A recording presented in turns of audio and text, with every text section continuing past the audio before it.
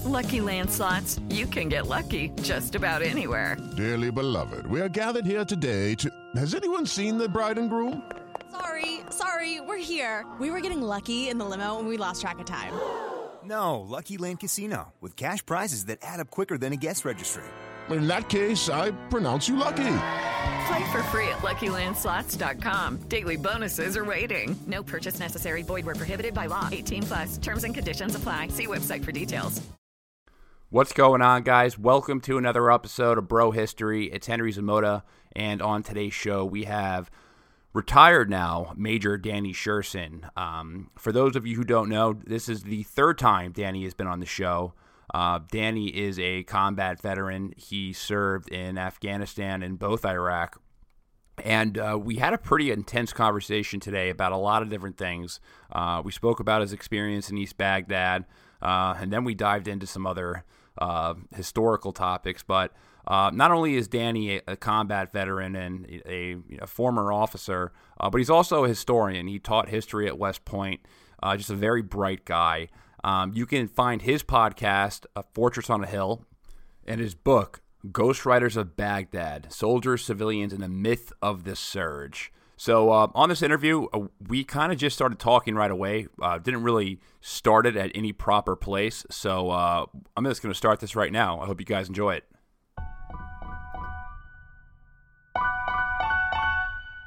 I wanted to ask you, I read that article that you wrote, The Folly of Iraq War Has Never Been Clearer. And I got to say, man, I was really moved by the story that you told about Alexander. It was, I was angry. I was sad.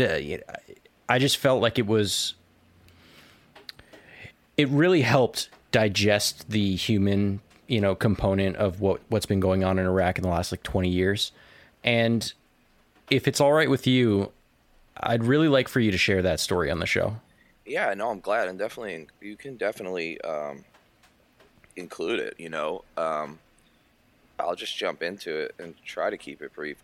It's interesting that we're recording. I want to say it because it's going to be released after. We're recording midday Central Time on January 25th, right? And so we've been shuffling the listeners should know we've been shuffling the time around all week because I've been keeping busy with some stuff, and I just literally minutes ago stepped into my apartment from an anti-Iran war rally in downtown Lawrence, where I live, which is a university town in Kansas. It's the People's Republic of Lawrence. It's like the only liberal blue dot in a sea of just disgusting Koch brothers red. That is Kansas. But so I was speaking at this rally. They asked me to do it. I had a bullhorn and everything, which made me feel authentic, but also made my wrist hurt, quite frankly. And the rally was on January 25th, right? And so January 25th is an international day of action, they're calling it. All right, listeners can Google it. It was, mostly in cities across America, hundreds, quite frankly, and then even some international cities where there was going to be rallies just to, get the word out, not to go to war with Iran. I think in some ways we already are at war with Iran because executing a sovereign nation's uniformed military and political leaders is just tantamount to war. But I guess what we were saying is no more war with Iran, right? No more escalation. And it was fortuitous, coincidental, almost off-putting that January 25th was the day of action and the day of my speech, because what you're referring to in the article and what I talked about in my speech, which will be on my social media later today, was that January 25th has a specific resonance for me because it's the day in Iraq 13 years ago today, January 25th, 2007, in East Baghdad at 9 p.m. Local Baghdad time, when the first two of my soldiers were killed in combat, and two of what would end up being 8 under my direct command before I stopped carrying water for the Empire, although some of those were suicides, but I consider them battle deaths nevertheless. I had only been in Iraq for about 3 months in and around East Baghdad, and I had already had some pretty severe wounded in action. Sergeant Ty DeJane was paralyzed. The gunshot through the spine. He's still paralyzed, but he lived. That was December 14th, 2006. And then on January 20th, just 5 days before the event, Eddie Faulkner got shot through the forearm by a sniper along a road in East Baghdad. So things had already been heating up, and this is kind of the height of the Civil War. This is just before the surge really kicked into action. This was the height of violence in Iraq, and this was when the Civil War was really cooking off, and so much so that we were like picking up bodies of like Sunni and Shia teenagers every morning that they would leave for us to find as like a nice welcome gift in the morning. And it was just a bad time. And our enemy in East Baghdad, which is primarily Shia Baghdad, was the Mahdi army and other offshoot Shia militias that you guys are familiar with, but maybe some listeners aren't. And we were in the situation in the Civil War where both the Sunni insurgents, who tended to be more Islamist in character, and then the Shia insurgents or militias, they were somewhat Islamist, but they tended to be more nationalist and just anti-occupation. They were both attacking us, right, as well as killing each other. So like America had like found the perfect storm niche to like just ruin a country and then manage to be the target for everybody, right? Which was just the nightmare of Iraq in like 06, 07. It was just really a bad time. But our enemy was these militias, and allegedly, to some extent truthfully, but I am also skeptical of some of the evidence that's been provided, Iran was tacitly backing these militias through the figurehead, allegedly, of Soleimani himself, right? The head of the Quds Force, IRGC commander that Trump just assassinated, executed illegally from the sky in an act tantamount to war, as I said. Well, I should really hate Soleimani if that's all true, right? Because my two soldiers who were killed that day, and I'll get into some of the details, Alex Fuller and Mike Balsley, they were killed by militias that were tacitly in line with Iran, and Iran provided some of the technology and the know-how to create the very sophisticated IEDs at the time, the bane of our existence, which were called EFPs, explosively foreign penetrators or projectiles, can't remember, doesn't matter. They were basically copper slugs that fired like missiles and can actually pierce the armor of a tank. Well, I was stupid enough to choose like recon Cav stuff, so like we had Humvees, I was like Cav, so if it can pierce a tank, it turns a Humvee into Swiss cheese, right? So we were terrified. I mean, it was so bad. I mean, so many limbs were getting taken off that, guys were actually like riding in their Humvees with like their legs and arms like spread apart like in an unnatural way because they were just hoping they'd keep like one limb rather than if their legs were together, they lose both.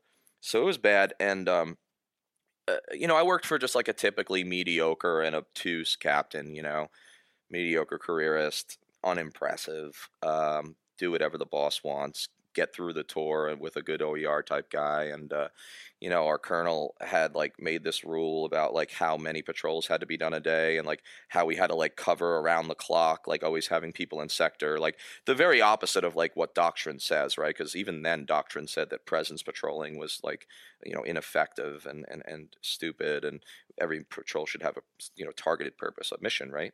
But anyway, for all intents and purposes, we presence patrolled. So I had gotten instructions to roll out the night of January 25th at about 9 p.m., or I guess we left about 8:30 or so. I don't really remember. It's kind of a haze. But, we had a curfew in place in Baghdad. The Army did, because we essentially had martial law, like foreign imposed martial law, which is like what we were doing. And so there's no foot or street traffic, right, vehicle traffic at night. And so, what this, this ended up being kind of counterproductive, though, for Americans because, the most effective detonation method was the passive infrared laser, because you can't see them.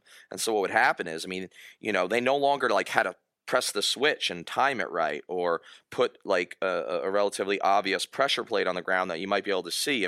The passive infrared, it really never failed. And once your truck broke the passive infrared, it was going to take a direct hit from these EFPs if they were correctly placed. And by that time, they were getting some pretty good expertise.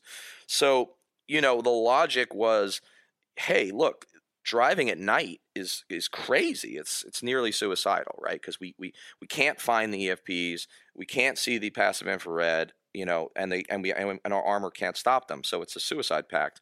But you know how the Army is, and so I tried to explain to my boss first rationally and then irrationally, screaming at him back and forth. I was a first lieutenant, a new first lieutenant, less than 2 months, and scout platoon leader. And anyway, we just like yelled at each other, and he was like, "Fuck you," like the colonel said, and I said, and I'm tired of your attitude, and you're gonna fucking go on this patrol, or I don't know, whatever, something bad's gonna happen. You're gonna get like a frowny face sticker or something, or court-martialed. I don't know, doesn't matter. So I was in a bad mood. I was already pretty like dirty shirt, dirty hat lieutenant, disgruntled by then.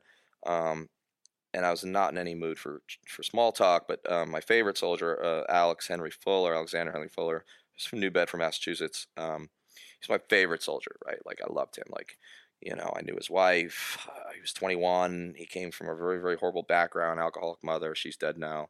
Brothers in and out of prison, drug dealers. He was a drug dealer when he was young, before he decided to join the army, and his sister was doing time for like assault on a police officer in like a Florida pen. So like this guy had nothing, but the army was his everything, and he loved it. I mean, he really did. I mean, he was going to stay his career. He never understood why people complained about the army. Well, his wife was pregnant. She was very young. He was 21. I think she was 19, Stacy. And anyway, he's like, sir, like, he's got this like Boston kind of like street accent or whatever, and he was like, yo, sir, you gotta show you these pictures. And I was like, not in the mood for small talk, but Alex is my guy, you know what I mean? Like I used to like buy him Burger King when he was broke, because his wife spent all his money, we were just very close, too close, right? Fraternization nearly.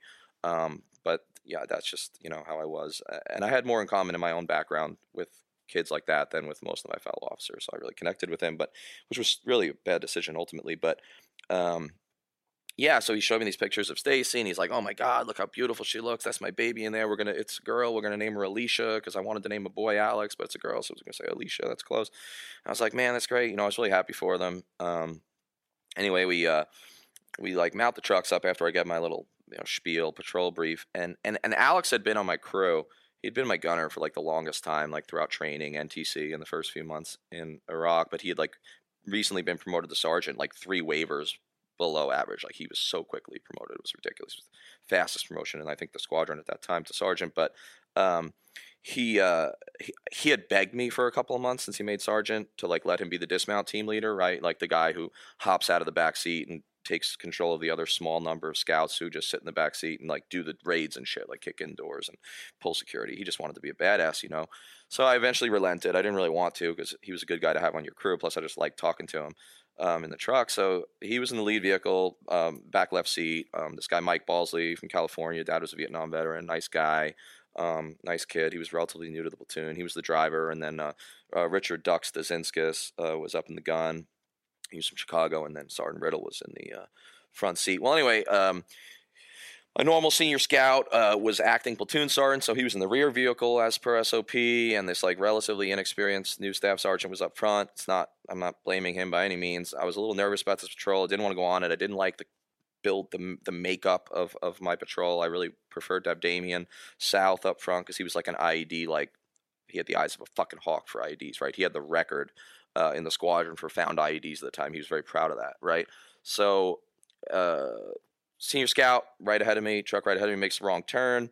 We meant to turn on what we called 7th Street. We like renamed the Arab streets, and instead he turned on 8th Street. 8th Street was a bad street. I didn't like the feel of it. Just had a feeling about it. It was too wide, too much trash on the side road. There's things I didn't like, and didn't like the positioning of the mosque. Anyway, sure enough, I should have told him to turn around when I realized he made the wrong turn. But I didn't for a number of reasons. Apathy, probably. But I think mainly I didn't want to undercut a sergeant on the radio, especially a new he was relatively insecure and, just like learning the ropes staff sergeant. So I just didn't. I was like, it'll be fine. And like a few seconds later, it wasn't fine, right? And as Tim O'Brien says, the great anti-war Vietnam veteran novelist, he says, battle, like real combat, like blurs the line between fact and fiction. So like everything I'm saying now is like how I remember it, but it is hazy, and I bet you if the other guys in that patrol told it, they tell it a little different. But basically, I saw the blast before I heard it. A lot of smoke. It was a dusty street, a lot of smoke, and the vehicle disappeared. And then I don't know how long it was later, but in fact, I was afraid we were going to run into it, because I knew it had been hit. I could just tell that it was bad. But it like veered off the road and like came to a halt against like a telephone pole, because Mike, the driver, was killed instantly by a copper slug through the brain, right through the skull. And anyway, we pull up next to it. I hear ducks screaming.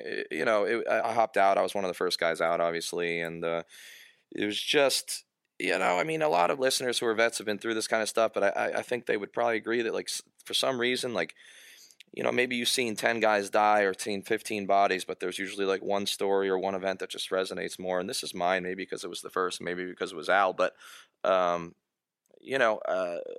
the door, Mike just falls out, lifeless, look of horror on his face. It was really gruesome and just penetrated skull. Really, he was totally intact. And then Dux is screaming, like his arms hanging off, and his like whole like left side is like literally shrapnel. Sergeant Riddle's fine. He's got like some shrapnel in the elbow, and somewhere along the line, I'm the one who actually wrapped his elbow, put the dressing on it, which is not what a platoon leader typically does, but that just happened to happen. And then I had kind of forgotten about Al, like didn't even like think of him, sort of, because like there was no noise, and he hadn't fallen out, no one had opened his door yet. And then it just occurred to me, like, oh fuck, like Al, Fuller's in the fucking truck, and I just looked in, and I wish I didn't, And I really never seen anything before or since like this, and I've seen the aftermath of a lot of blasts, including like car bombs and marketplaces, He was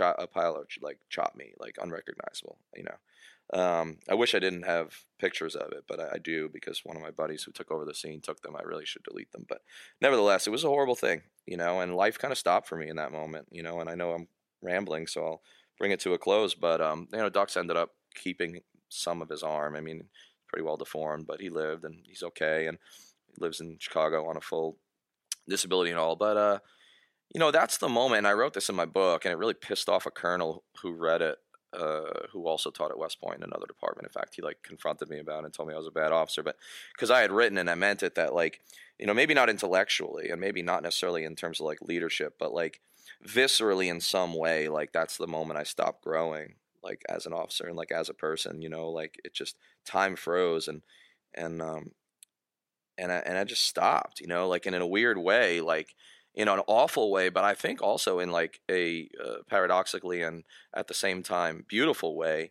Like I will always be, and I have always been since, like that same 23-year-old lieutenant who like was confronted with like true death of people close to him for the first time, and what only made it worse is that by then I knew that the war was unwinnable. I don't know that I'd come to the realization that the war was immoral, or yet that the war was immoral, or that the war probably was like one of the great disasters in the first place that shouldn't have been waged. But I definitely by that point knew it was unwinnable, or felt that it was, and I think I've been proven right by that. So yeah, all that just added up, and that was January 25th. So I told that story in much more brief fashion through a bullhorn today, and it was about the Iran war because that's what the rally was. But my point was like, look, like all this rhetoric from Trump and from certain fucking Republican veterans in Congress,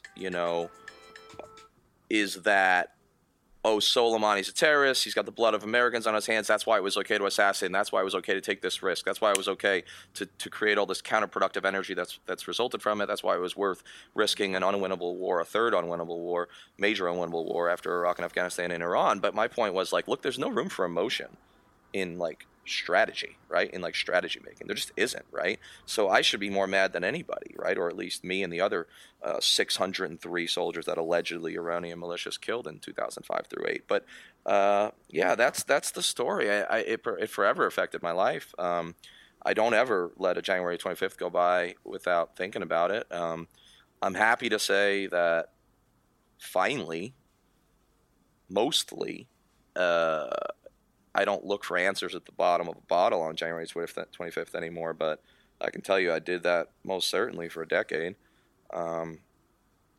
Yeah, that's the story. And I think despite my verbose proclivities, I do think that there's a greater macro story to my micro story, because it does touch on issues of like not only the Iraq war, not only like leadership and what it's like to sacrifice and which kind of kids do the dying, right? Like poor kids, often from bad families, but also just the way it relates to this whole Iran debacle and the possibility of this new war. So with that, I really am going to shut up and let you guys take this conversation whatever direction y'all want.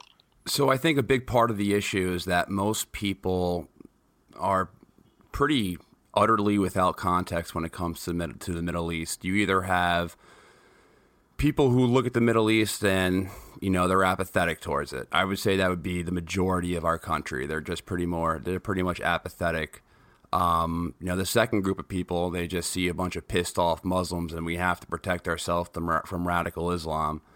And then there's a third group that, I think knows some stuff. They know that there's Sunnis and there's Shiites and there's different countries that are involved, but this third group will tend to associate every single act of violence from a Shiite as something that Iran was involved in. So I want to peel this back a little bit, and just for listeners who may not be, like, for first time listeners or people who may not be familiar with the sectarian divisions within Iraq and how Iran gained all this influence in Iraq in the first place, because in the 80s they were at war with each other. So we've been trying our hardest to explain, what happened after the invasion of Iraq.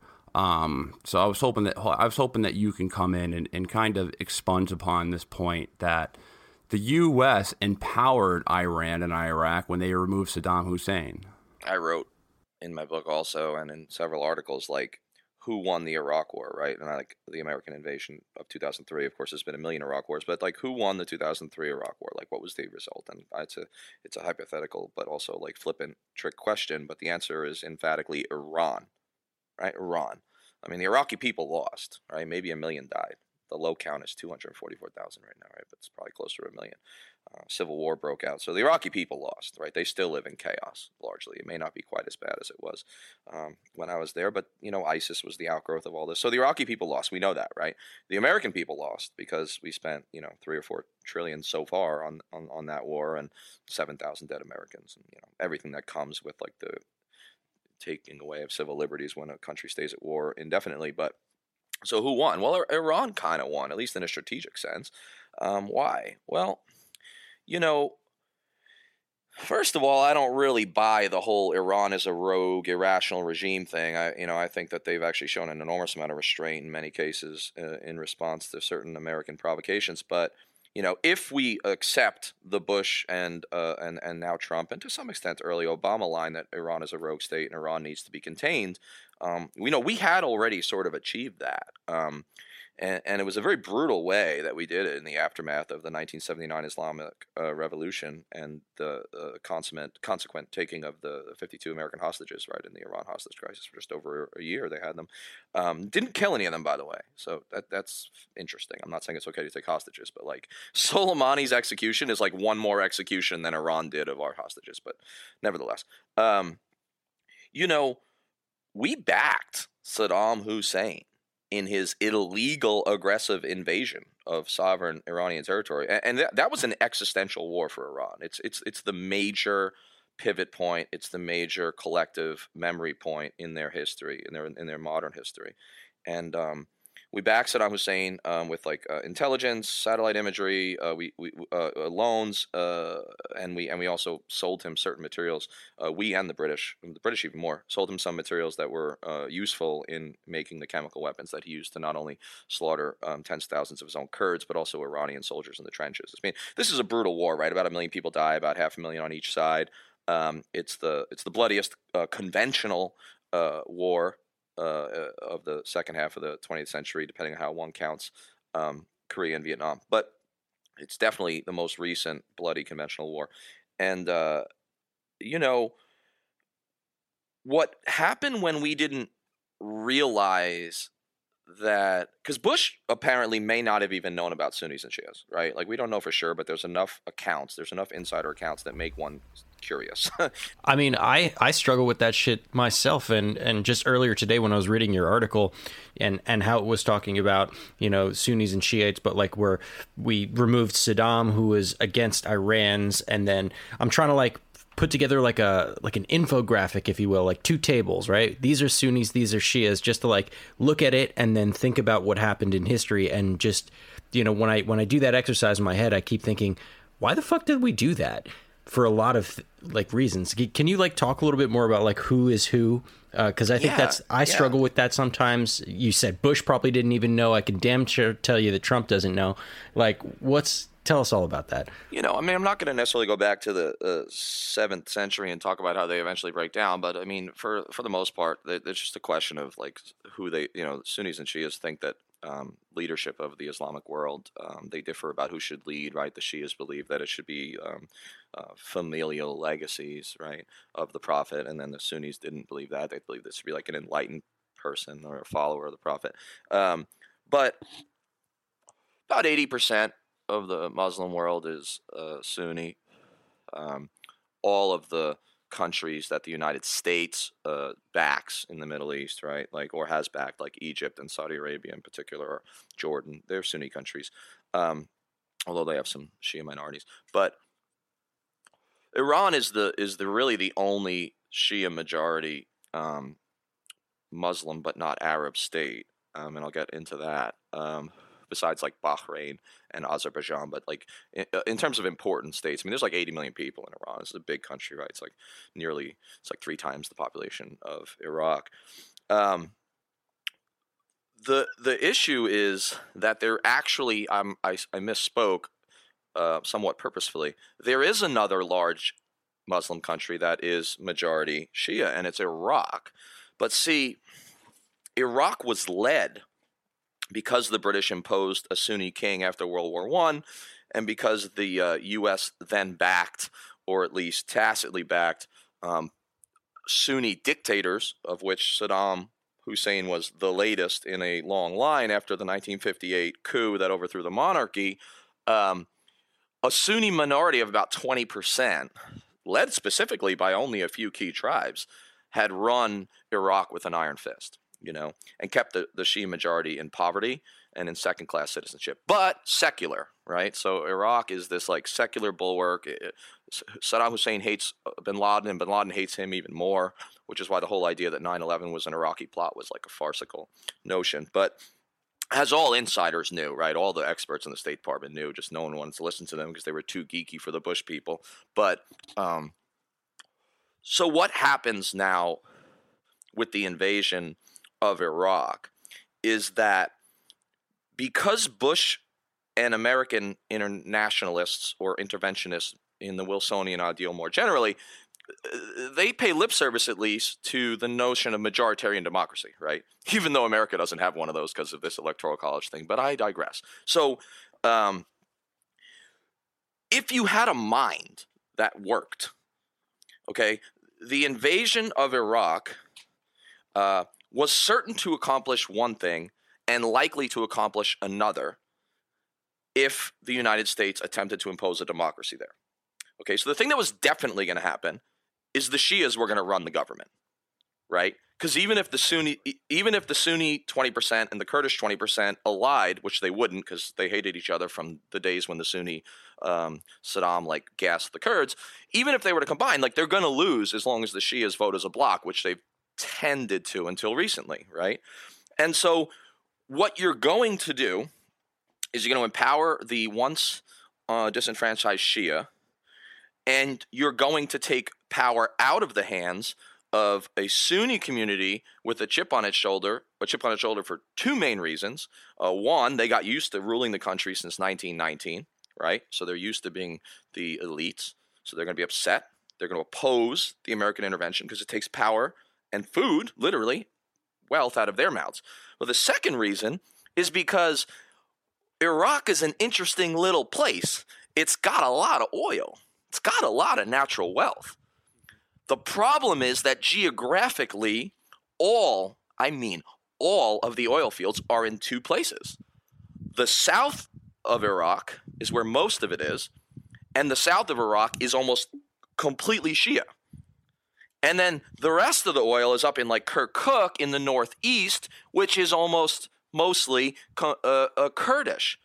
So the Sunnis, despite having power handed to them by the British and a legacy of state, torture and state terror, had maintained their hold on power.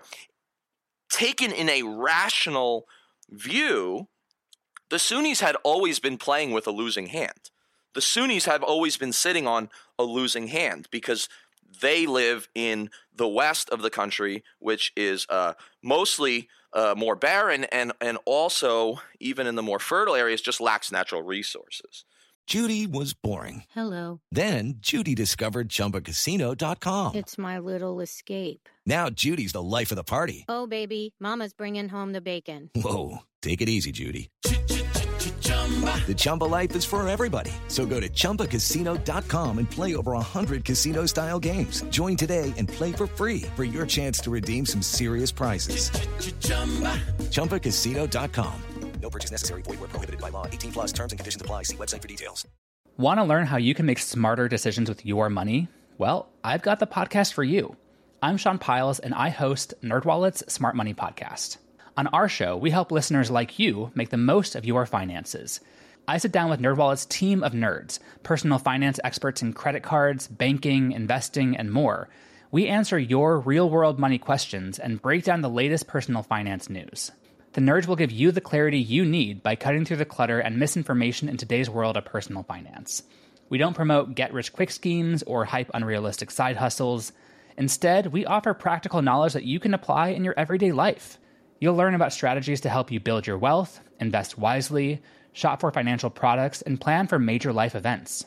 And you'll walk away with the confidence you need to ensure that your money is always working as hard as you are.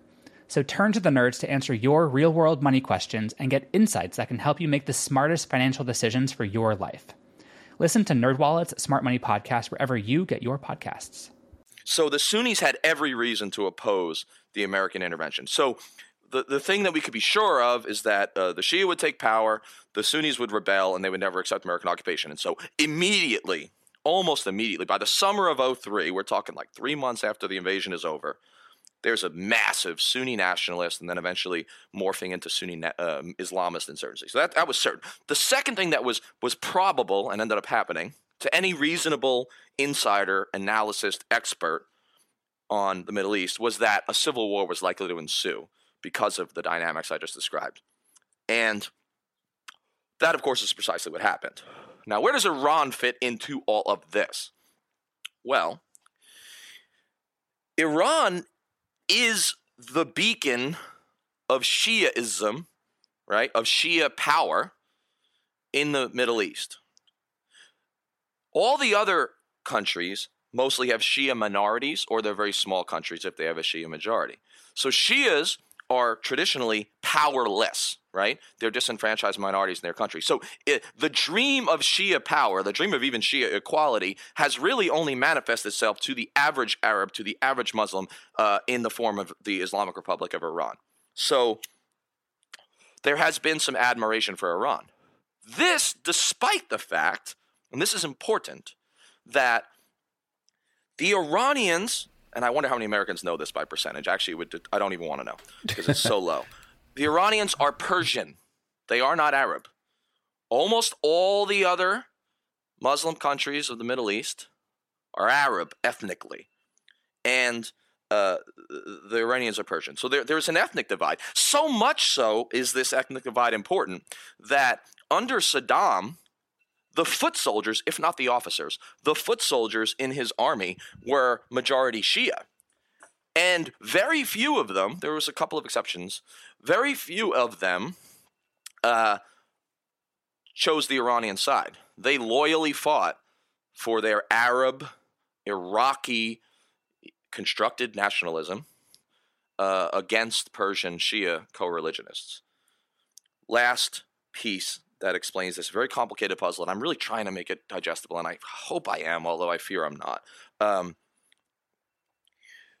There was a political elite among the Shia, the disenfranchised Shia, okay, an opposition set of parties, the Dawa Party and the Supreme Council for Islamic Revolution in Iraq, which SCIRI used to be. Scary. Yeah, scary, right? They've changed their names a few times. Those two organizations, the leaders of them, fled Iraq in the wake of the Iraqi invasion of Iran, and many of them, most of them, moved to Iran, took the Iranian side, and and even sometimes raised militias like the Badr Brigade of Iraqi Shia to fight for Iran. Now, they were not the majority, but they were the most organized and astute politically.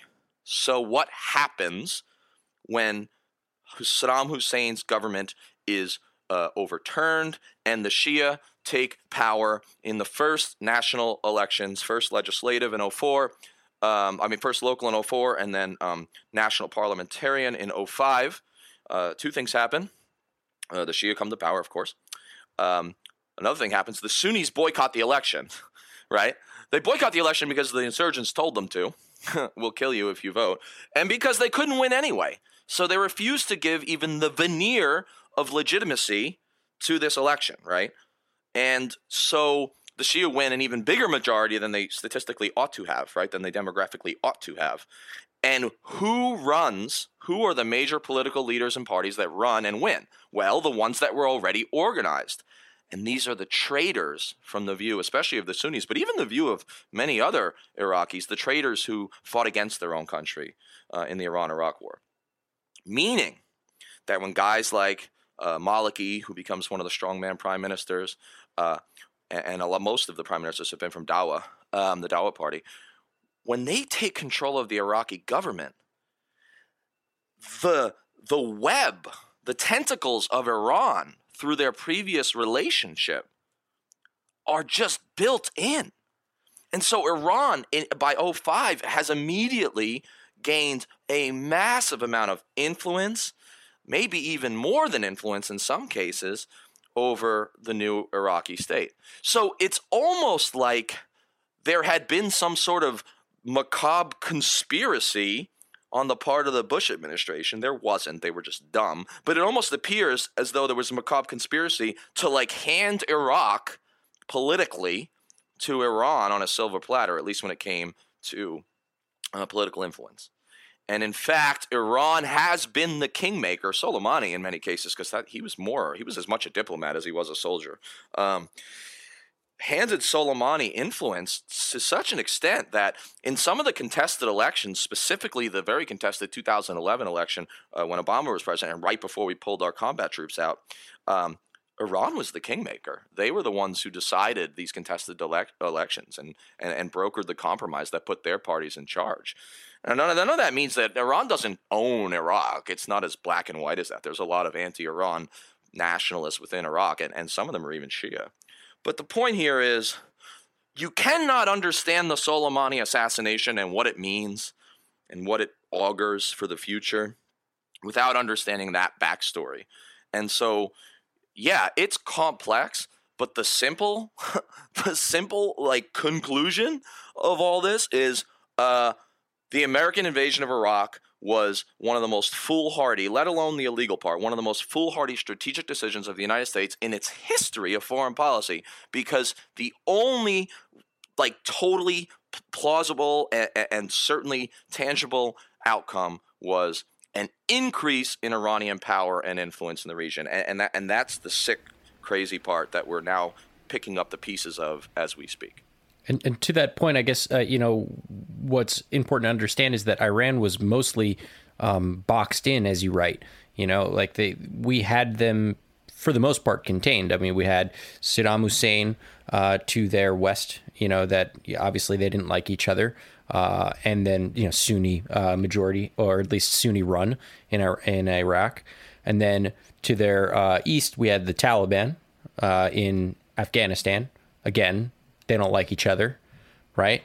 And then to the south, they had Saudi Arabia, another Sunni, plus, of course, all of our fleets of ships in the Gulf. And what was to the north? I forget. Russia's to the north. Thank you very much. So Russia, again, not very friendly. So they were kind of boxed in. And now people group them together, but throughout history, I wouldn't say that they had a friendly relationship. And so, go ahead, and then I'll comment on that. Go ahead. Yeah. Sorry. So by undoing that eastern, side of the box, the Iraqi, the Sunni-led Iraqi dictatorship, we basically opened up Pandora's box, right, for Iran. And if you're like, an anti-Iran, Iran's the boogeyman kind of person, or at least if you believe that, then technically you should be on the side of not invading Iraq, right? Absolutely. That's why I say this is the kind of shit that fuels conspiracy theorists. Like I have like my own theory on conspiracy theorists. Like one of the things that drives conspiracy theories is like bad behavior and absurdly ill-informed decisions. Like I don't usually believe in conspiracy theories. I'm more of an Occam's razor guy. But when an administration like Bush or Trump, when one of those administrations so misunderstands and so misreads like the strategic calculus, like the geopolitics in the region, that they actually hand a victory to their like sworn enemy, then it does like drive or manifest itself in conspiratorial thinking. But yeah, no, I mean, absolutely. Even after we hand influence in Iraq to Iran, one could argue, and I'm going to, that the situation that Trump inherited regarding Iran was totally acceptable from a strategic, regional, and contain Iran standpoint, right? We're going to take it at face value now without even digging into that, at least for now. We're going to take it at face value that Iran is evil. If that's true, I would argue that Trump actually inherited a totally acceptable situation that he then just totally blew up through his own insecurity, need to undo everything Obama did, because, you can't do anything that the black Muslim guy did, even if without a birth certificate or whatever. You can't follow anything he did, even if it was rational, because he's your nemesis. But like Trump, through his like ignorance, laziness, and insecurity, has found a way to blow up situation. So why do I say that? Why do I say it was a totally acceptable situation? Well, it's pretty simple actually. To the north of Iran are the former Soviet republics, of which Russia has an inordinate amount of influence, and Russia itself, quite frankly, right? I'm going to table that for a second, but let me just say, contrary to popular belief, Russia and Iran have a tortured relationship, okay? And I'm going to get into that. So they're boxed in on the north. On the east, we have Afghanistan, which at the time of Trump's inheritance still had 10,000 American soldiers and just an enormous infrastructure of just like intelligence and air power and drones and special forces. And then of course to the south is the Fifth Fleet in Bahrain, like the most important and powerful probably American fleet outside the Pacific, if not even more so. And then of course to the west, Iran had influence in Iraq, but we had our soldiers back in there because Obama went for round 2. Really round 3 if you count the Persian Gulf War. And quite frankly, like Iran's influence in Iraq was behind the scenes. It was important, but it wasn't in the form of fighter jets and ground troops. America still had a pretty good infrastructure in Iraq, and to say nothing of the fact that there were also Americans in Syria, and Saudi Arabia is a bulwark to their west, right? Because Saudi Arabia, it has an army that and an air force that's pretty. If it's not as large as Iran's, that's only because of a population differentiation. I mean, the Saudi army is more than capable of handling Iran in terms of like pound for pound, because the Saudis have all of our like advanced equipment. Unless they're fighting against like Houthi rebels, in which case 2 brigades of them get captured by dudes who look like Jesus. Well, and that's a fair point that raises questions. You make a good point, because that raises some like serious questions about like the efficacy of like conventional military power in the Saudi hands, and the ability to like suppress a nationalist movement or an ethnic insurgency, which I think is nearly impossible in the 21st century, if it was ever possible, which I don't think it really was, not without extermination. But and here's the big thing, the biggest piece: Obama had, love him or hate him, and I have made like a career of criticizing Saint Obama, despite the fact that I voted for him twice and canvassed for him illegally. Well, not illegally, but secretly while in the army in 2008. Like, I've criticized Obama a lot, but hey, look, the greatest accomplishment of the Obama administration in foreign policy was the Iran nuclear deal. It took years of work, a lot of behind the scenes diplomacy. Kudos even to John Kerry, who you'll never hear me praise, at least since he did the Winter Soldier stuff in Vietnam. After that, he became pretty much a monster. But, he did great work and all the underlings under him. Look, Iran was in a box. The CIA said that Iran was following the nuclear deal. They couldn't get a nuclear weapon for 10 or 15 years at the least. But right? we can't trust our intelligence agencies, can we? Right. Isn't that interesting? Like, we only trust them when it's politically, useful, right? Like, Totally. suddenly the Democrats, like MSNBC has brought on, like, every former intelligence official that lied to us and tortured people. Like, they're all heroes again. Like, they've all been, like, rehabilitated. Like MSNBC, they're, like, born-again war hawks. But anyway. Yeah, that's super weird, in my opinion. But yeah, like Rachel Maddow's dead to me because of it. But and she used to be my girl. I used to, never mind. I'm not going to make that joke. But he inherits this situation that's totally workable.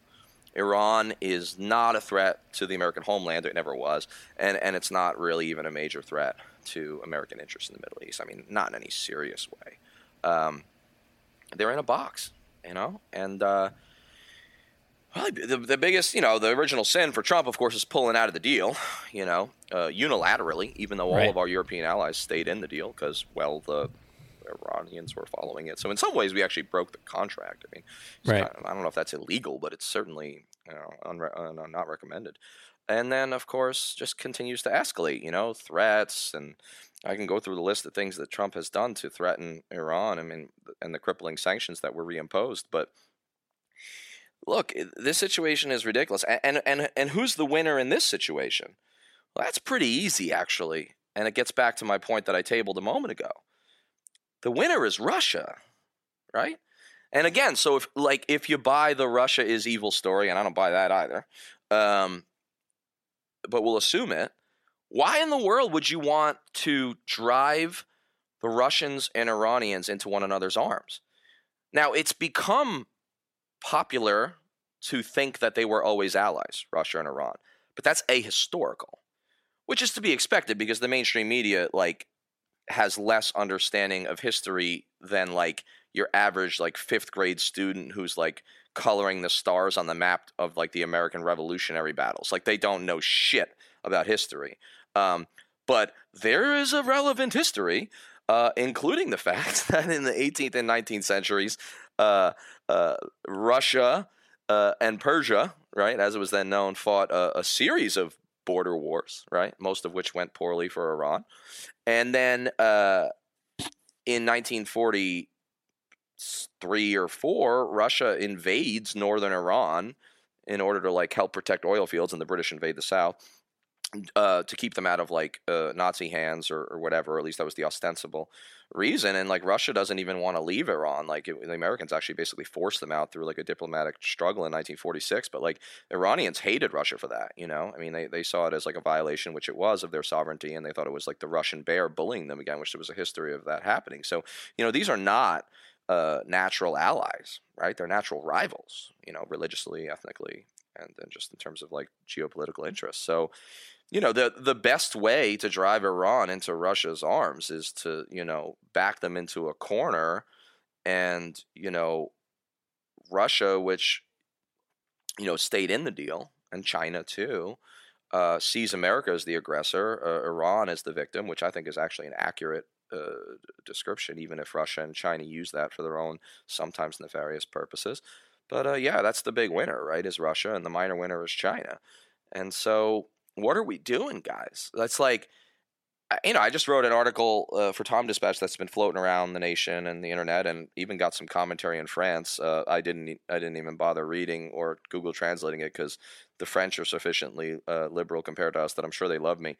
But my article was called "The American Chaos Machine" because what I've argued since 9/11, but what I particularly argue with regard to Iran, and it's based on what I've just been saying, is that every single move America has made in the Eastern Middle East, right, in the eastern part of the classic Middle East involving Iran and Iraq, has been so wildly counterproductive that it's almost hard not to think that we were trying to shoot ourselves in the foot.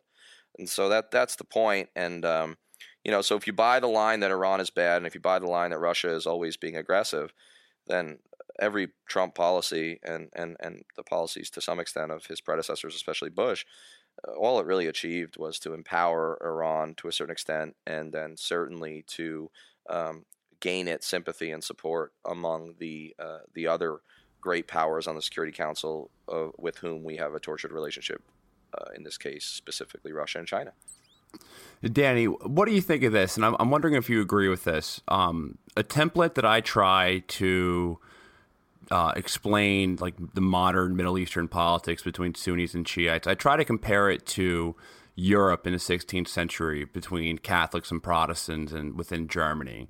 Like, yeah, it started out as maybe sectarian differences, just like the Sunni and Shiite, you know, in terms of Catholic and Protestants, whether, you know, the difference is, should you have a direct relationship with God, or should there be a hierarchy with bishop and a pope?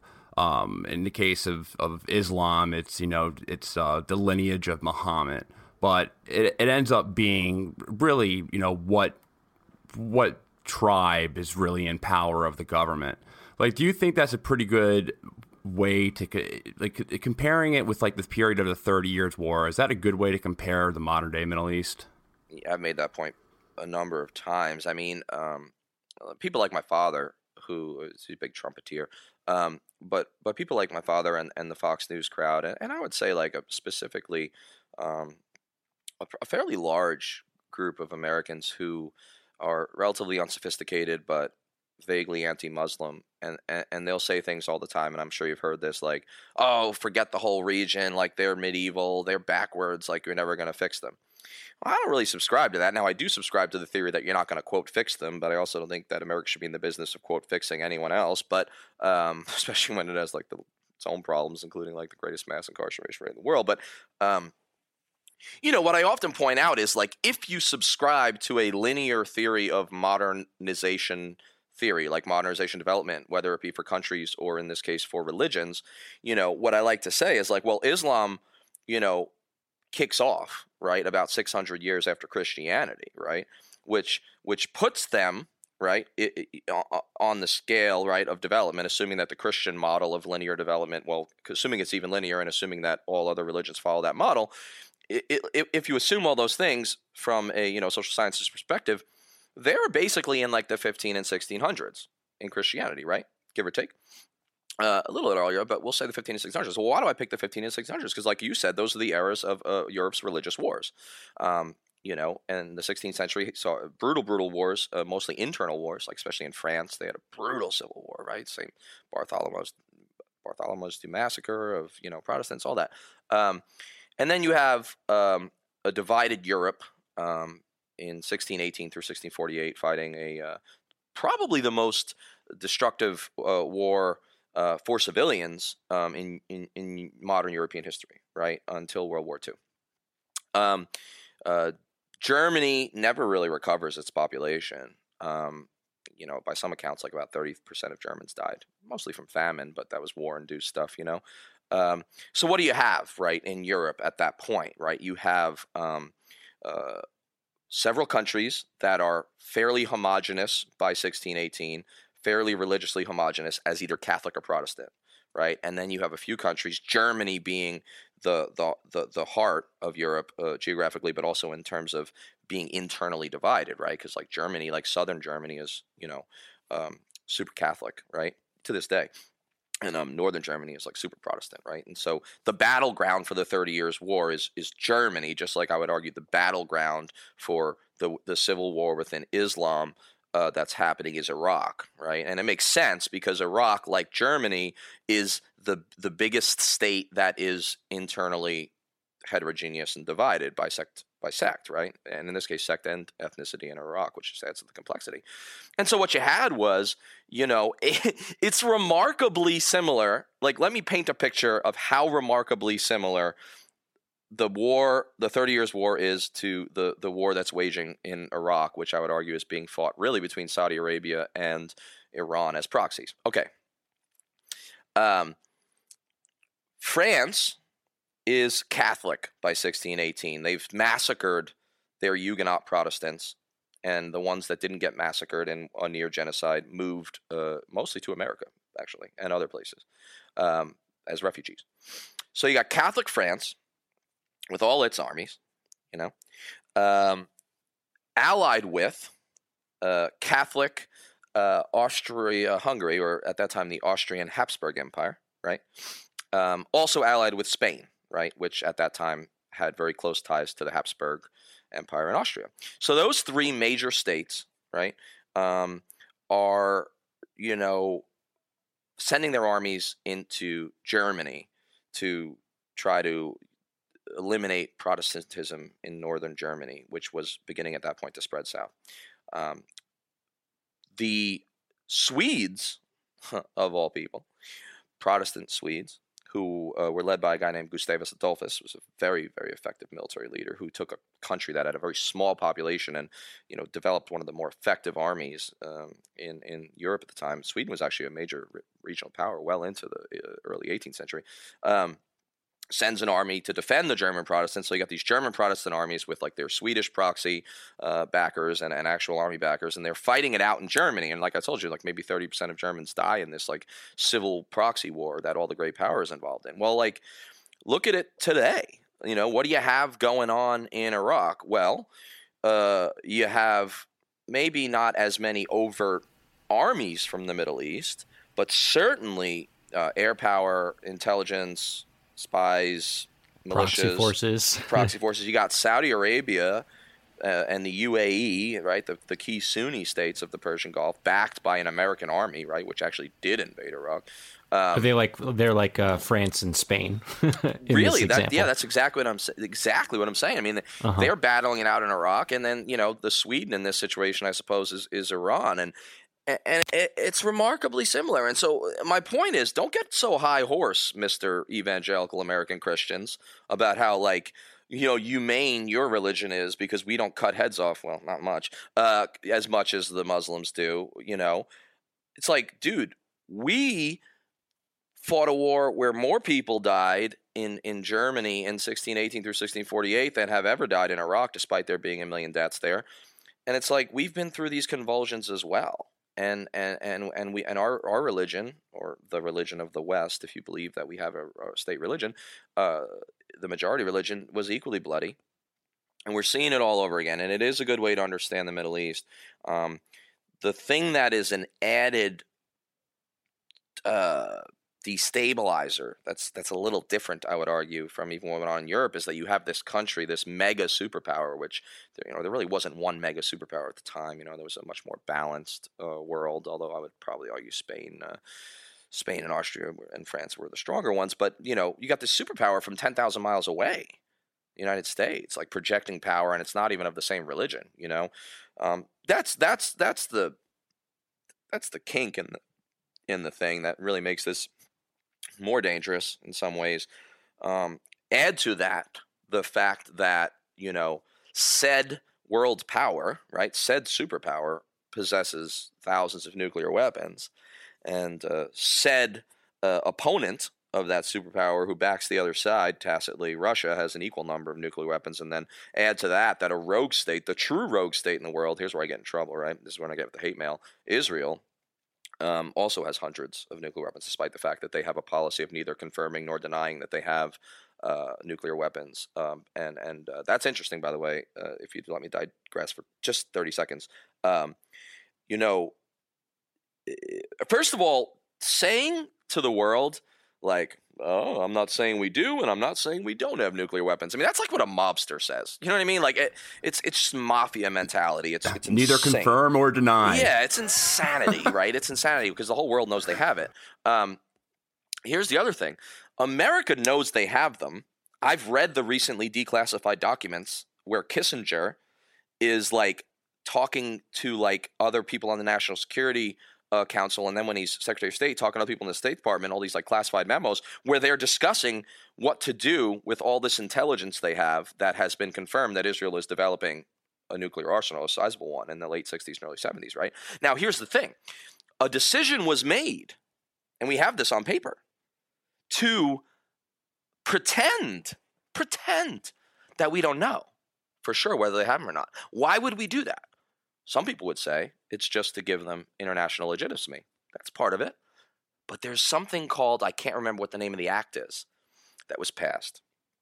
And this act of Congress, which is still statute law today, says that the United States may give $0 military aid, $0 of military aid by law, to any state that is in violation of the Nuclear Non-Proliferation Treaty. Israel is more in violation, and has been since the late 60s, of the Nuclear Non-Proliferation regime than any state in the world. Yet, Israel then, and especially now, is the greatest recipient of American military aid. I'm getting really heavy Eddie Murphy meme vibes where he's tapping his head going like, you can't violate international law if nobody knows you're violating international law. Precisely, right? So we've got to pretend. I mean, it's absurdist at like a Camus existentialist level. But anyway, that's the point. I'm just arguing that what we have on our hands is a new 30 Years' War, something that resembles a 30 Years' War in the Middle East, and it's only heightened by the catalyst of superpower intervention and, of course, nuclear weapons and the threat of species extinction. To me, the question isn't whether the human race is going extinct. The question, and Vegas really should have odds on this because I would love to bet on something so visceral and existentialist, but like there really should be Vegas odds on like, is nuclear, is man-made like nuclear folly going to extinct the species, or like will it beat out climate change? You know what I mean? We should start betting on this, I think. Like it would just be, to me, it would be like, I like that kind of like dark, macabre betting, like I was at a poker game the other day, and I don't play poker, and my buddies were saying to me, they said, now I'm just making jokes, but they said, "Oh, do you want to play poker?" I was like, "Nah, I don't really gamble much, I mean, at least not on like cards. I prefer to gamble on people, like will my mom squander the rent money this month? You know what I mean? I'm just kidding, but bet on people. But anyway, the point is like, this is a dangerous situation. Maybe we can pontificate or like project a little bit. So if there is a parallel between the 30 Years' War and the current engagements in the Middle East, how did the 30 Years' War end? And how can we relate that to a potential end for, conflicts in the Middle East? The 30 Years' War ends largely in stalemate and exhaustion. Gustavus Adolphus's intervention in, I believe, around 1624 comes just in the nick of time to save the German Protestants from essential annihilation. I mean, they were on the ropes. I mean, the Catholic armies of Spain and Austria-Hungary in particular had driven the German Protestants nearly to the Baltic Sea, So Gustavus Adolphus comes in, and I mean, he's considered like one of the great heroes of Protestantism, like to this day. Like he was like the savior of Protestantism. I mean, arguably without Gustavus Adolphus, like Protestantism is not going to be like the major strand of Christianity, and it's certainly not going to be not going to turn out to be the majority religion of the United States, right? So like America is not going to be. I mean, then now we're getting into some really interesting counterfactuals, and I'm just dorky enough to enjoy it, but like one could make a cogent argument that without Gustavus Adolphus's intervention in 1624 and to save Protestantism in Northern Europe, America does not become a WASP country, right? I'm Jane Perlez, longtime foreign correspondent and former Beijing bureau chief for the New York Times. I've been a foreign correspondent in lots of places: Somalia, Indonesia, Pakistan, but nowhere as important to the world as China. I mean, China is not dropping anti-democratic paratroopers into Montana. But of course, we did see things like the weather balloon / spy balloon riveting the whole country for a week. This is Face Off, an 8-part series in which we'll take you behind the scenes to key moments in the tumultuous U.S.-China relationship. We'll speak with a diplomat, a spy, a tech reporter, a U.S. admiral, even Yo-Yo Ma. Plus, my pal and noted China historian Rana Mitter joins the conversation. We'll look at what's driving the two nations apart and explore whether anything can help bring them back together. Face Off launches April 9th. That's something interesting to think about, isn't it? But anyway, because Germans were the largest immigrant group in American history. But, he wins a few battles and saves Protestants, but he dies like a couple of years later, like in a battle. And the Swedish army doesn't have quite as much effectiveness after his death because it's a small army and they didn't have as good of a leader. But, he was able to push back, the extermination enough that, the war turns into like a seesaw battle of marauding proxy armies that devastate the German countryside, burning, slashing, murdering, and raping their way and causing famines and like wiping out like the German population. Like I said, it never truly recovered. Another counterfactual is that if Germany doesn't lose 30% of its population in the early half of the 17th century, Germany, which was already and still remains the highest population country in Europe, has perhaps 30% more or more higher population at the outbreak of World War I, which means its armies are much larger, which makes one wonder what would have happened in 1914. But nevertheless, this is all important stuff. And they fought themselves to exhaustion. Neither side could win. Neither side could win a complete victory. And so the war ends like many stupid wars, right? Like the War of 1812, like the Korean War. I could tell you others. The war ends with the status quo in place, despite millions. I don't know how many died in the 30 Years' War. It's millions, right? Died either in battle or of war-related causes. Despite a war, it really was like the first, like Napoleonic style, like Europe-wide war. Despite that fact, and despite the millions of deaths, the war ends with the northern half of Germany Protestant, about 60% of Germany being Protestant, right? Bavaria and the southern half of Germany, and then Austria remaining Catholic. And that's it. And that's, dude, Wikipedia Germany, like, that's what it is today. Like, the outcome of the 30 Years' War is that the war was stupid and shouldn't have been fought in the first place, like most wars, and it ended in stalemate. So what does that tell us for the Middle East? I think what it tells us is that this thing is going to run its course.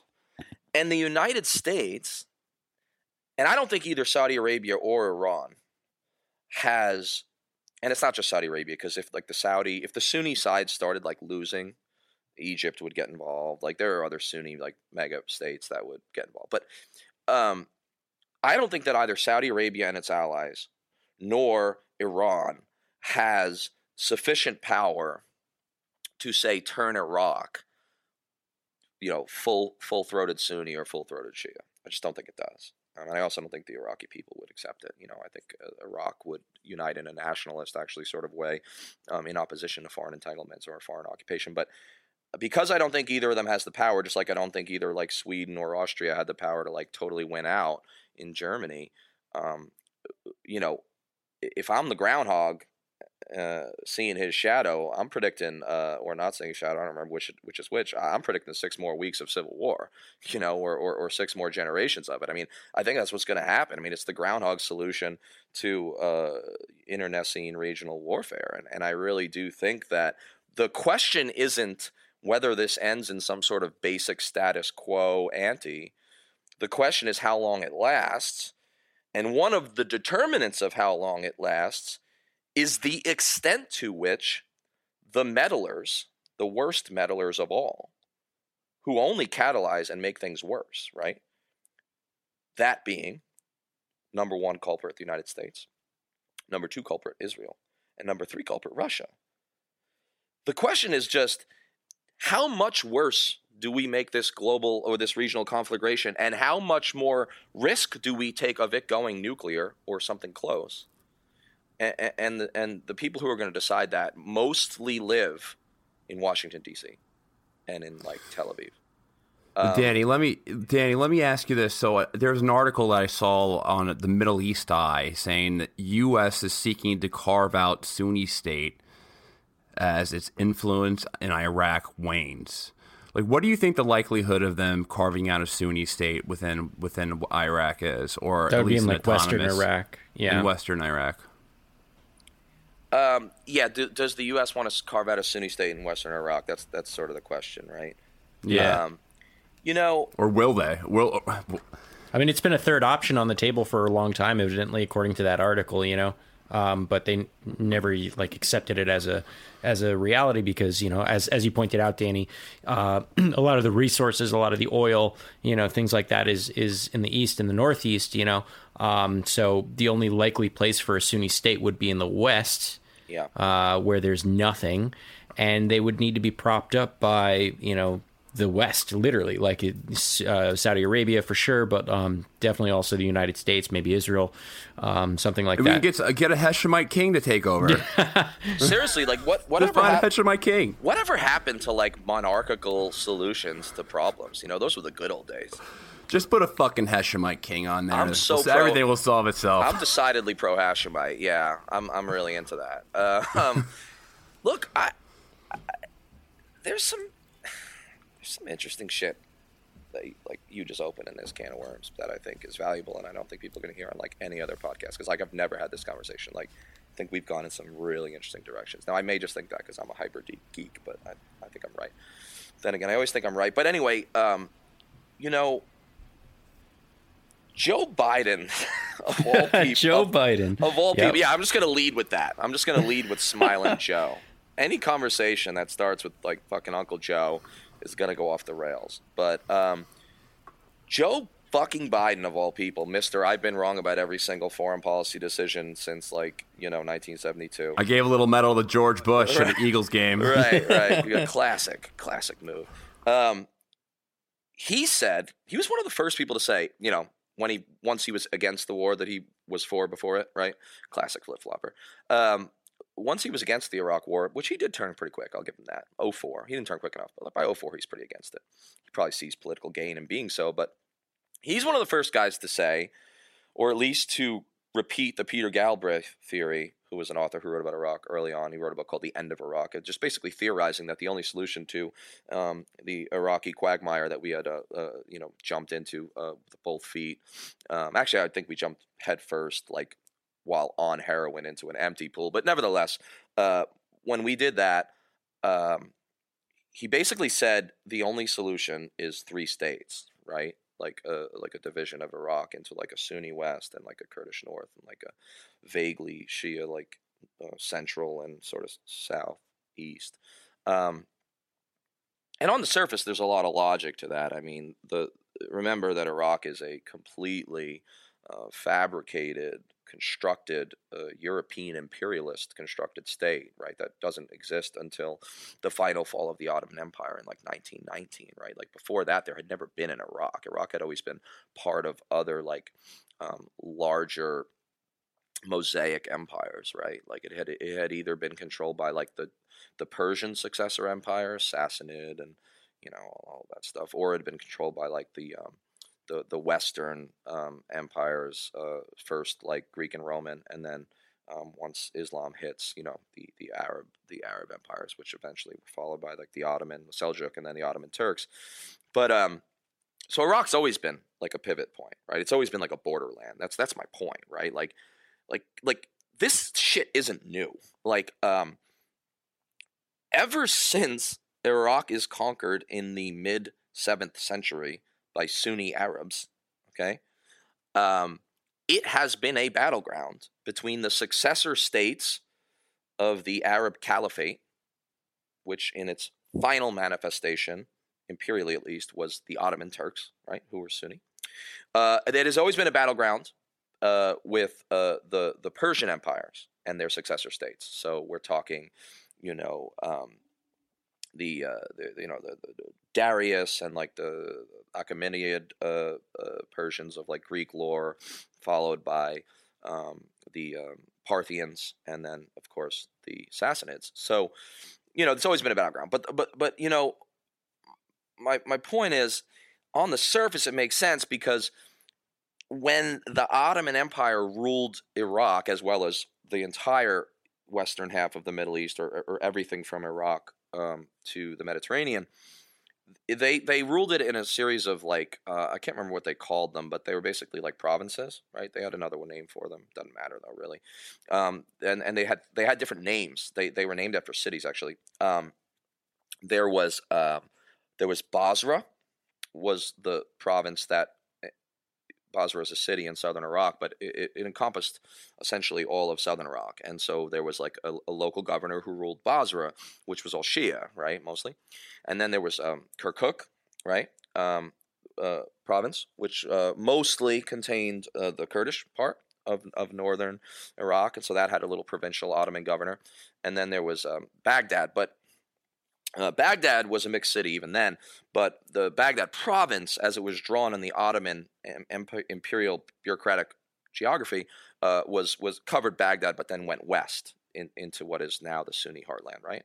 So the Biden formula, which he liked probably for its simplicity, on the surface makes a lot of sense, right? In other words, if the Ottomans had ruled it since the 13th century or so as 3 provinces, like maybe they should be 3 states. Now, the problems with that involve what do you do with Baghdad, right? It's like saying what do you do with Jerusalem, right? Like anytime there's a mixed city, like there's always like oh fuck, that's one big problem because it's the biggest city, but it's like the size of like Brooklyn, it's big, but then actually it's bigger than that. But then you have the problem of like the Sunni state, like I said earlier, having very little natural resources, right?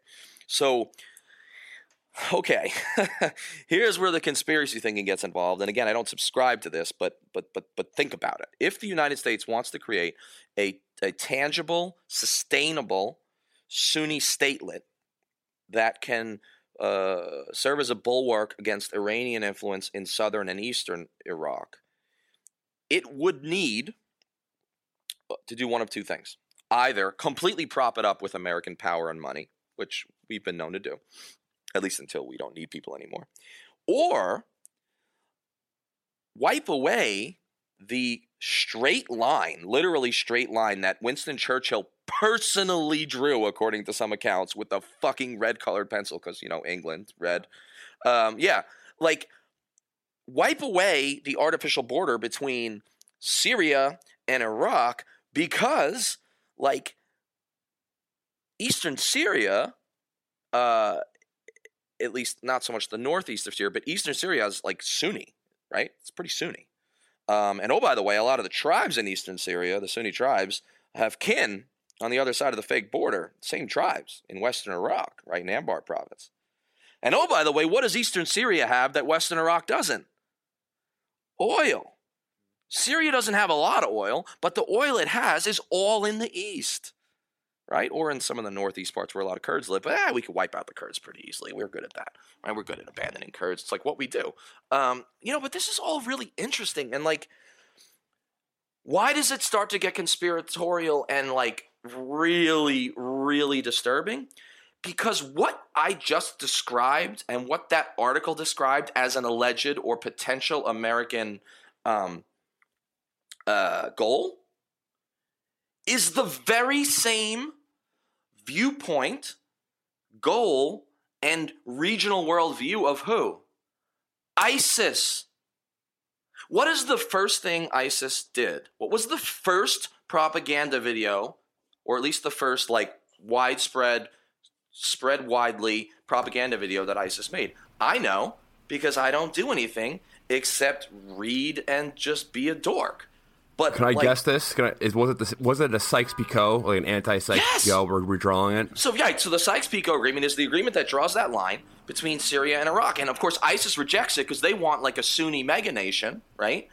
And they reject the Western imperial line. So you're right. The first, you know your shit. Do you date or do anything social? Because it sounds like you're like me. You know what I mean? Because, like, I'll tell you, I'm single now, and I have been for a while, but nothing gets the ladies faster than talking Sykes-Picot. You know what I mean? Nothing. My girlfriend likes nothing more than when I talk about Sykes-Picot. She loves it. It's a natural aphrodisiac. Like great pillow talk. I think they should actually make like a cologne and just call it Sykes-Picot. But anyway, no. The first video they make is they literally put a sign up, and it says like Sykes-Picot, right? And then they put this sign that they like made, like they were at a protest rally, like on, if I'm remembering this right, but it's vaguely correct. They put it on the berm, like the artificial berm, like the minor berm that divides Iraq and Syria, and they take a bulldozer and they like bulldoze through it. And there's, of course, this is very symbolic. Of course, like most people in the West and like idiots like Trump and Bush and their lackeys, they don't understand what just happened. But like the message is clear. And so what's interesting is if America does desire a Sunni statelet, while they certainly don't want it to be quite as Islamist and quite as anti-Western as the ISIS model, in many, many tangible and really important ways, it's the same strategy as ISIS. And like, once you realize that, that's when you start to realize the rank absurdity, right, of American policy in the region more generally. Wasn't there a policy paper written in the 80s? It was called like Reinventing Israel's foreign policy in the 80s, where they were talking about balkanizing a bunch of these countries into like these autonomous regions by like Kurds, Shias, and Sunnis. Israel has like a complex, of course, right? Like any country that was like invaded existentially and at its birth, although obviously Israel does bear some of the responsibility for that. But I mean, the reality is, I mean, they really were invaded from their birth, and there was an existential threat to the Jewish state. And, you know, of course, then there was another war in 56 and then another in 67 and 73. So those were the last of the major conventional wars of like Arab coalitions against Israel. But, you know, Israel's got a complex, and the complex is the one that a lot of small states that have mean neighbors, right, or unfriendly neighbors have, which is it's the existential fear of being demolished. Now that's not really a viable fear anymore. It's not really like particularly logical, because like Syria, I mean, Israel's army is just so damn good, and you know, and they have so many nuclear weapons that they can't possibly be exterminated, you know. But my point is though that they've always been looking for different solutions to their supposed problem of being in an unfriendly neighborhood, right? And one of the ideas, and it's really based on old thinking, I would argue. It was a really flawed policy paper, and I think it was the 80s, long after it didn't make any sense. But Israel sucks at foreign policy. Like, don't even get me started. But like strategic thinking in Israel, like you would be better off polling a room of kindergartners about what Israel should do. Like, if you provided the two options, like either we invade Lebanon in 1982 or we don't, and instead of letting like Israeli professional politicians and voters decide, like if you just polled like a kindergarten class on an Indian reservation in South Dakota, like you have a better chance of getting a good outcome. Anyway, nevertheless, that's true. Like I think I'm empirically correct about that. Anyway, the thinking was that the biggest threat to Israel, they still thought the biggest threat to them was that all the Arab countries would like combine and invade them, right? But that was an outdated fear because of the proven effectiveness, massive mismatch effectiveness of the Israeli army, right? And the fact that by 1968, they have a nuclear weapon. I think it's 68. And then by then they have maybe 100 in the 80s. So irrational fear, right? But a lot of countries are driven by irrational fears, right? We have to invade Iraq because mushroom cloud. That's an irrational fear, right? And it's also a lie. But so what's the best way, assuming that's a rational fear, which the Israelis at least thought it was, or the people running it at the time, right? And this is a bipartisan thing. This is Labor and Likud. I mean, even though Likud is worse, that being the generally more leftist mainstream and the generally more rightist Israeli parties, although they've all drifted so far right, much like American politics. But anyway, so the best way to offset that threat is to balkanize, to tear apart internally many of these powerful or presumably powerful Arab states that surround Israel, right? And so what do you do if you're Israel? Well, you do a lot like what American CIA does, because like the Mossad learned from the CIA and then like took it to another level. Like these motherfuckers know how to destabilize a country. You know what I mean? They know how to assassinate motherfuckers. They know how to balkanize a country. They know how to start civil wars. Like they learn from the best. Us. They're and arguably better at it than we are now. Oh, they're so much better. And here's last digression. Well, not the last, but on this point, the difference between Trump assassinating Soleimani and Israel having assassinated Soleimani is that Trump immediately went on TV and bragged about it. Motherfucking Israel would have sent flowers. okay, to the funeral. That's because they're some fucking badasses, right? I don't like them, but they are some callous motherfuckers. You know what I mean? They're the guys. They'll show up at your funeral with a grieving card and be like, "Oh, we're really sorry for your loss," even though they did it, right? That's the difference between Israel and America. Anyway, so if you're Israel, you argue that two things are going to make you safest. One is, and this is what the policy memo you brought up basically says. Number one, you take the countries, the Arab countries that have the most significant intra-sectional, right, or like religious sects, the most division, and that have the largest minority populations, right? So now we're talking what, Syria and Iraq, or the real big ones, right? And so because Syria is like a goddamn, and Lebanon too. All three of those countries have major Shia. Syria doesn't really have major Shia populations. They have what are they called? What the fuck is Assad? Alawites. Yeah, Alawites. Some Shia think they're Shia. Some don't accept them as Shia, but they're Shia. They call them like crypto Christians. Yeah, they're really weird, actually. I think they're really an interesting group. They're very secretive, too. But anyway, for the most part, they're identified with being Shia because they tend to ally themselves with like Shia groups, both in Lebanon. They're Shi-ish. Shi-ish. I like that. So anyway, they love Jesus a little too much. Yeah, they're a little too little into JC, but they're also into some other weird shit. But anyway, Lebanon and Syria, which touch you if you're Israel, and then Iraq, which doesn't touch you but has taken part in some of the invasions of Israel and was thought in the 1980s to have the most modern and effective conventional army in the Middle East, right?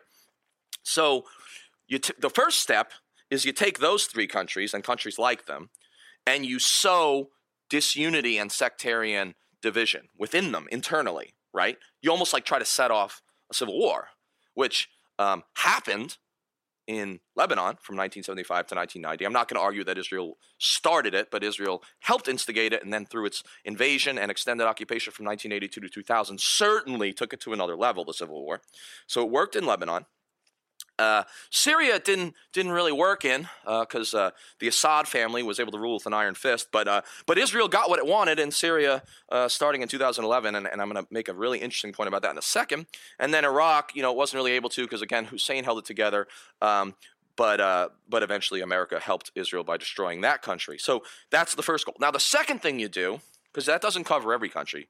What are you going to do with Saudi Arabia? What are you going to do with Jordan? What are you going to do with Egypt? And Egypt's the big problem because they got a big army, right? Even though they got fucking waxed by the Israelis like several times, but Egypt did give them a scare in '73. So what you do with those countries is, they're more homogenous, so it's harder to sow like a civil war in those countries between Sunnis and Shias. But what you can do is instigate or at least support an inter-regional, right, an interstate, TER, right, an interstate Sunni-Shia division. Where like Iran is at the throats of Iraq, for example, and of course Iraq at the time was supported by all the Sunni states, right? Saudi Arabia, UAE, Kuwait, even.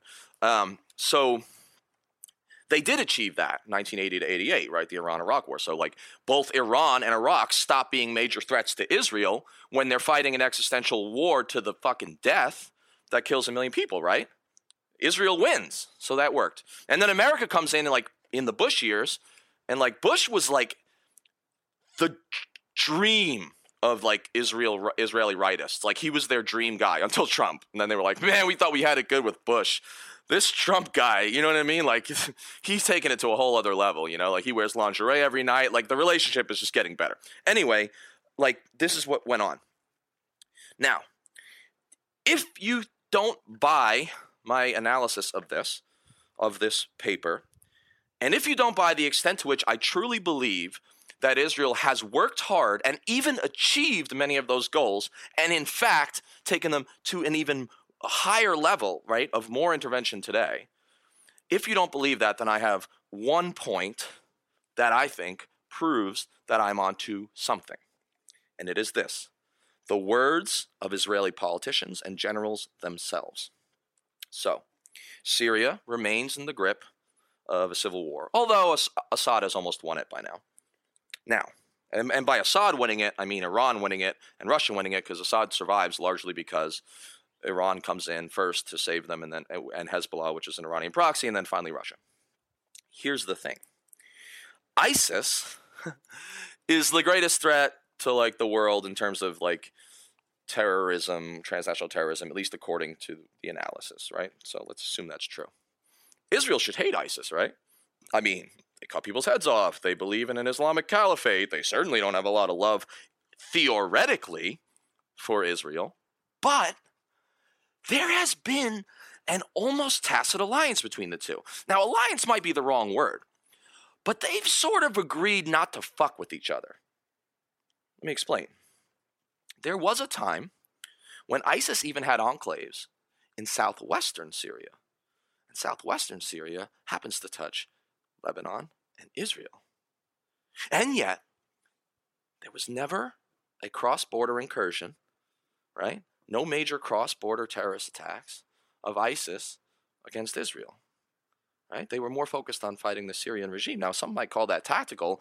I don't buy that completely, because you think that if they were such millenarian, right, eschatological, end-of-the-world Islamists like they claim to be, you think they'd want to take a few pot shots at, the Israeli Jewish state that, like, controls the third holiest city in Islam, right? You think? So, but they didn't. And then it gets even more interesting when you look at the Israeli side. When Iran intervenes to save Assad, at least until Russia could get in, like they kind of plugged the gap until Russia could really save him, Israeli generals and Israeli politicians, both in and out of office, and the ones who were out of office were former people who had been in office and were very influential in their version of like the think tank world, right? Their versions of like the Atlantic Council and the Council on Foreign Relations. Several of them, and they're worth Googling and maybe putting in the show notes, said things like, if we have to choose between Iran, meaning Assad and his Iranian allies in Syria, and ISIS, we choose ISIS every time. Dude, I'm paraphrasing, but that's almost a direct quote. And like several dudes said that shit. So you've got this situation where Israel is like, yeah, we'll deal with ISIS. Like, we're cool with ISIS. Like, if it, we're, as long as Syria stays unstable, in other words, we'd rather an unstable, grips of the throes of civil war, divided Syria that purportedly can't threaten us. We'd rather that, even if it means that ISIS continues to exist. And so for a moment there, the United States and Israel were actually working at cross purposes, which is pretty rare. And in that same moment, and this is where I think Trump was right about some shit. I know. My liberal friends are never going to accept me. Here we go. Yeah, I think he was like accidentally right, but I think he was right about some shit like early in his regime when he was like talking, and I did call it a regime, which I think is appropriate for Trump. But he was saying stuff like, look, in Syria, like us and the Russians kind of have the same enemy in some cases. I know that wasn't completely true, but there was some truth in it. And there was this weird moment when we were kind of really wiping the floor with ISIS finally. And then when Russia had finally stopped just bombing the rebels and actually started like attacking ISIS a little, in this rare moment, which I think was a profound moment, right, in terms of being instructive and illustrative, where America and Russia were more on the same team than America and Israel, briefly. We all know how important it is to keep your eye on the money, and not just your own.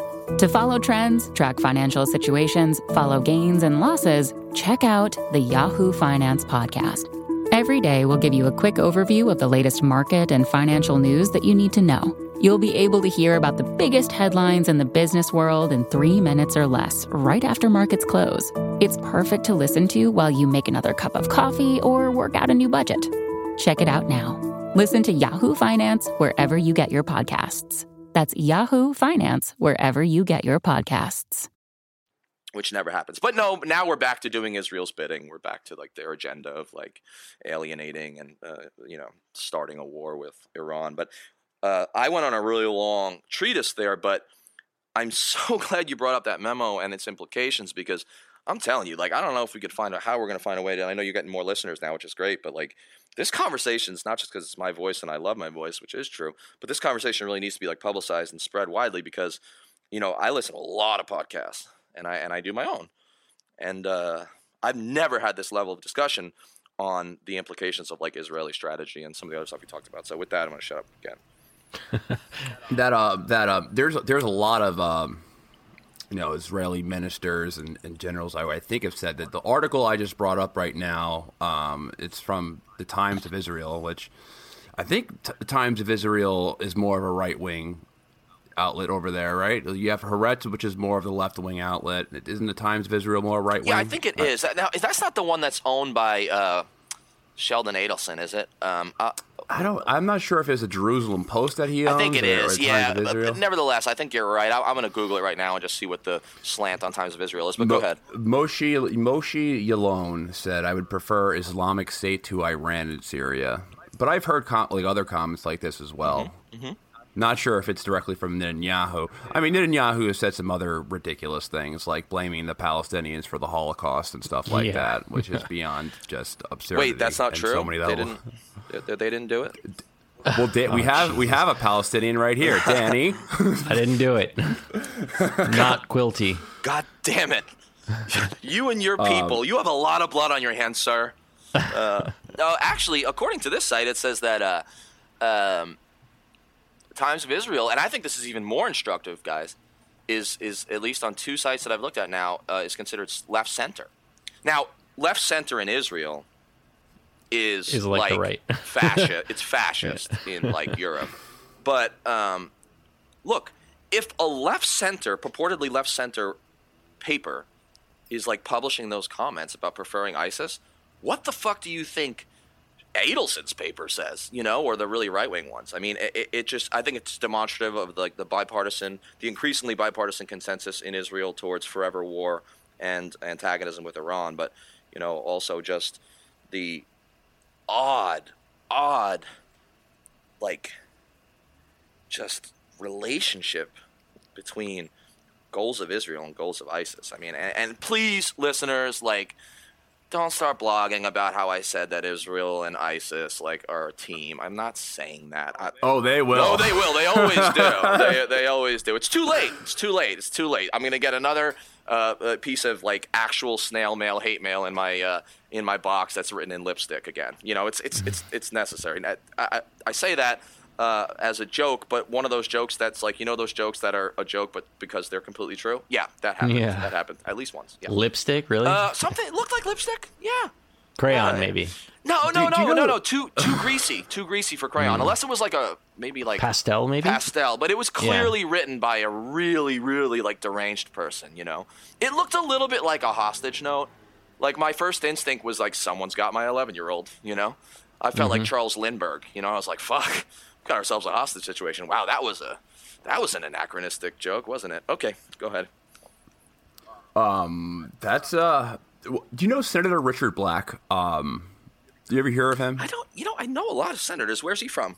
Who does he? He's from. He's a retired state senator out of Virginia. Oh no, I don't. Yeah, no, I thought you meant like a U.S. senator. No, I don't think I do. No, he went to Syria. Back in 2000, he made a couple of trips to Syria, and he met with Assad before Tulsi Gabbard did it, and he did it to show his camaraderie, and with Assad in the fight against ISIS and some of the other radical groups that were over there. And I interviewed him. I interviewed him probably about 8 months ago at this point. I think it was in April or May of last year. And I was talking to him about it. He said, and he's a right-wing guy, very conservative, a very, very, very conservative state senator in Virginia. You would probably disagree with all of his domestic policies, but he's also anti-war. I would kind of look at him more of as kind of like a Buchanan type.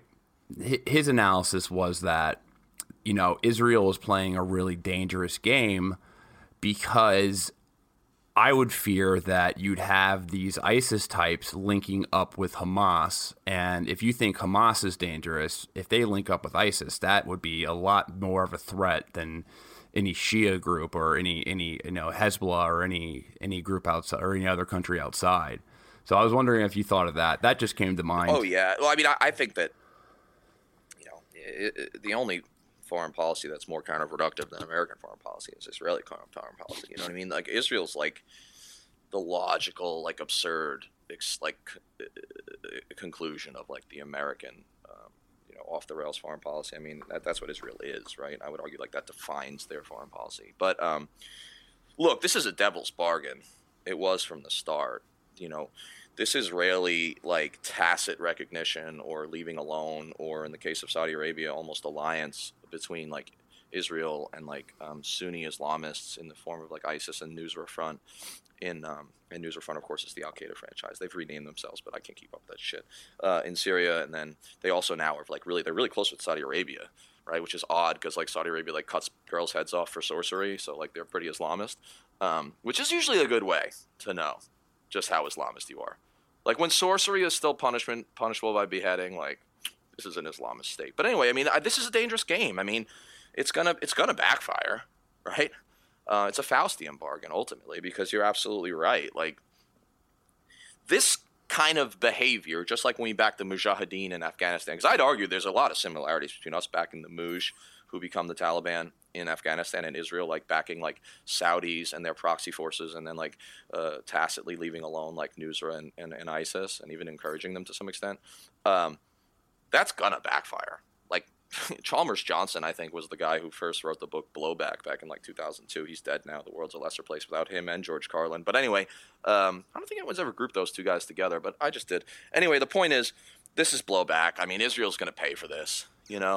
Hamas is Sunni, even though they work with Iran in like a relationship of convenience. Like, this is a dangerous game, and you're absolutely right. Like, again, Israel is stuck in the false fear that their biggest threat is interstate invasion, right, by powerful Arab states, when in reality the biggest threat to them is, nationalist and Islamist alliance of Palestinians and their supporters, sowing chaos within Israel. I mean, that's the real threat. So anyway, I think that's the case. Guys, I've got to run. My kid slept a little later than expected, so I was able to continue the conversation because it was so damn good. But he's up, and I got to go get him. And I know that's like not a great ending. So if there's something you want to like end with for editing purposes, like that's great. But I do have to dip, if that's cool. No, that's totally fine. No, that's completely fine, man. We really appreciate you giving us so much time today. Just what can we plug? Like what do we need to plug right now? What are you working on? Obviously, we have your book, Ghostwriters, The Myth of the Surge.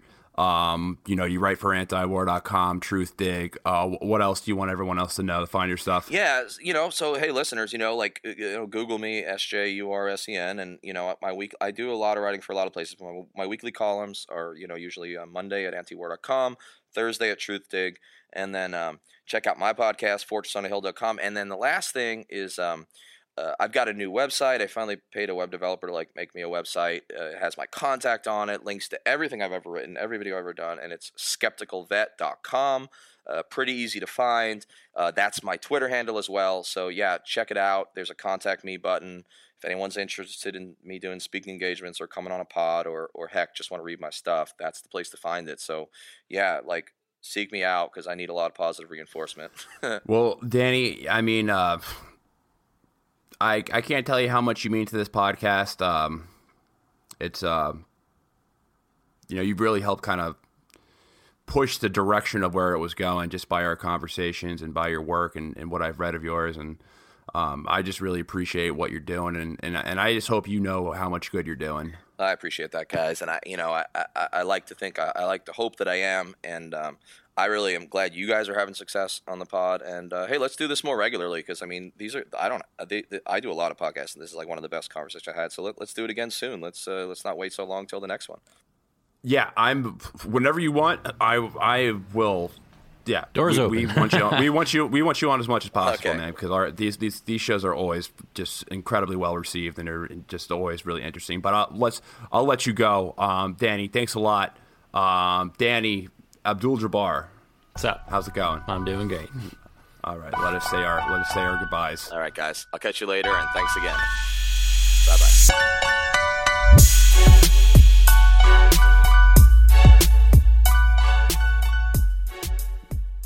All right. So if you're still here, just want to give a quick reminder. We do have a Patreon account with Bro History. We haven't been that active on it over the past couple of months just because we've been busy, but we plan on putting a lot more content on it. So if you go to our Patreon, you'll see content. We're working on different incentives. Still kind of a sandbox right now, but we very much would appreciate the support. I think we're going to be utilizing either Slack or Discord across the Patreon. But click on the link. I'll have it in the show notes. Be more information, and then check out some of the other episodes that we posted on there. Peace. With the Lucky Land Slots, you can get lucky just about anywhere. This is your captain speaking. We've got clear runway and the weather's fine, but we're just going to circle up here a while and get lucky. No, nothing like that. It's just these cash prizes add up quick. So I suggest you sit back, keep your tray table upright, and start getting lucky. Play for free at LuckyLandSlots.com. Are you feeling lucky? No purchase necessary. Void where prohibited by law. 18+ terms and conditions apply. See website for details.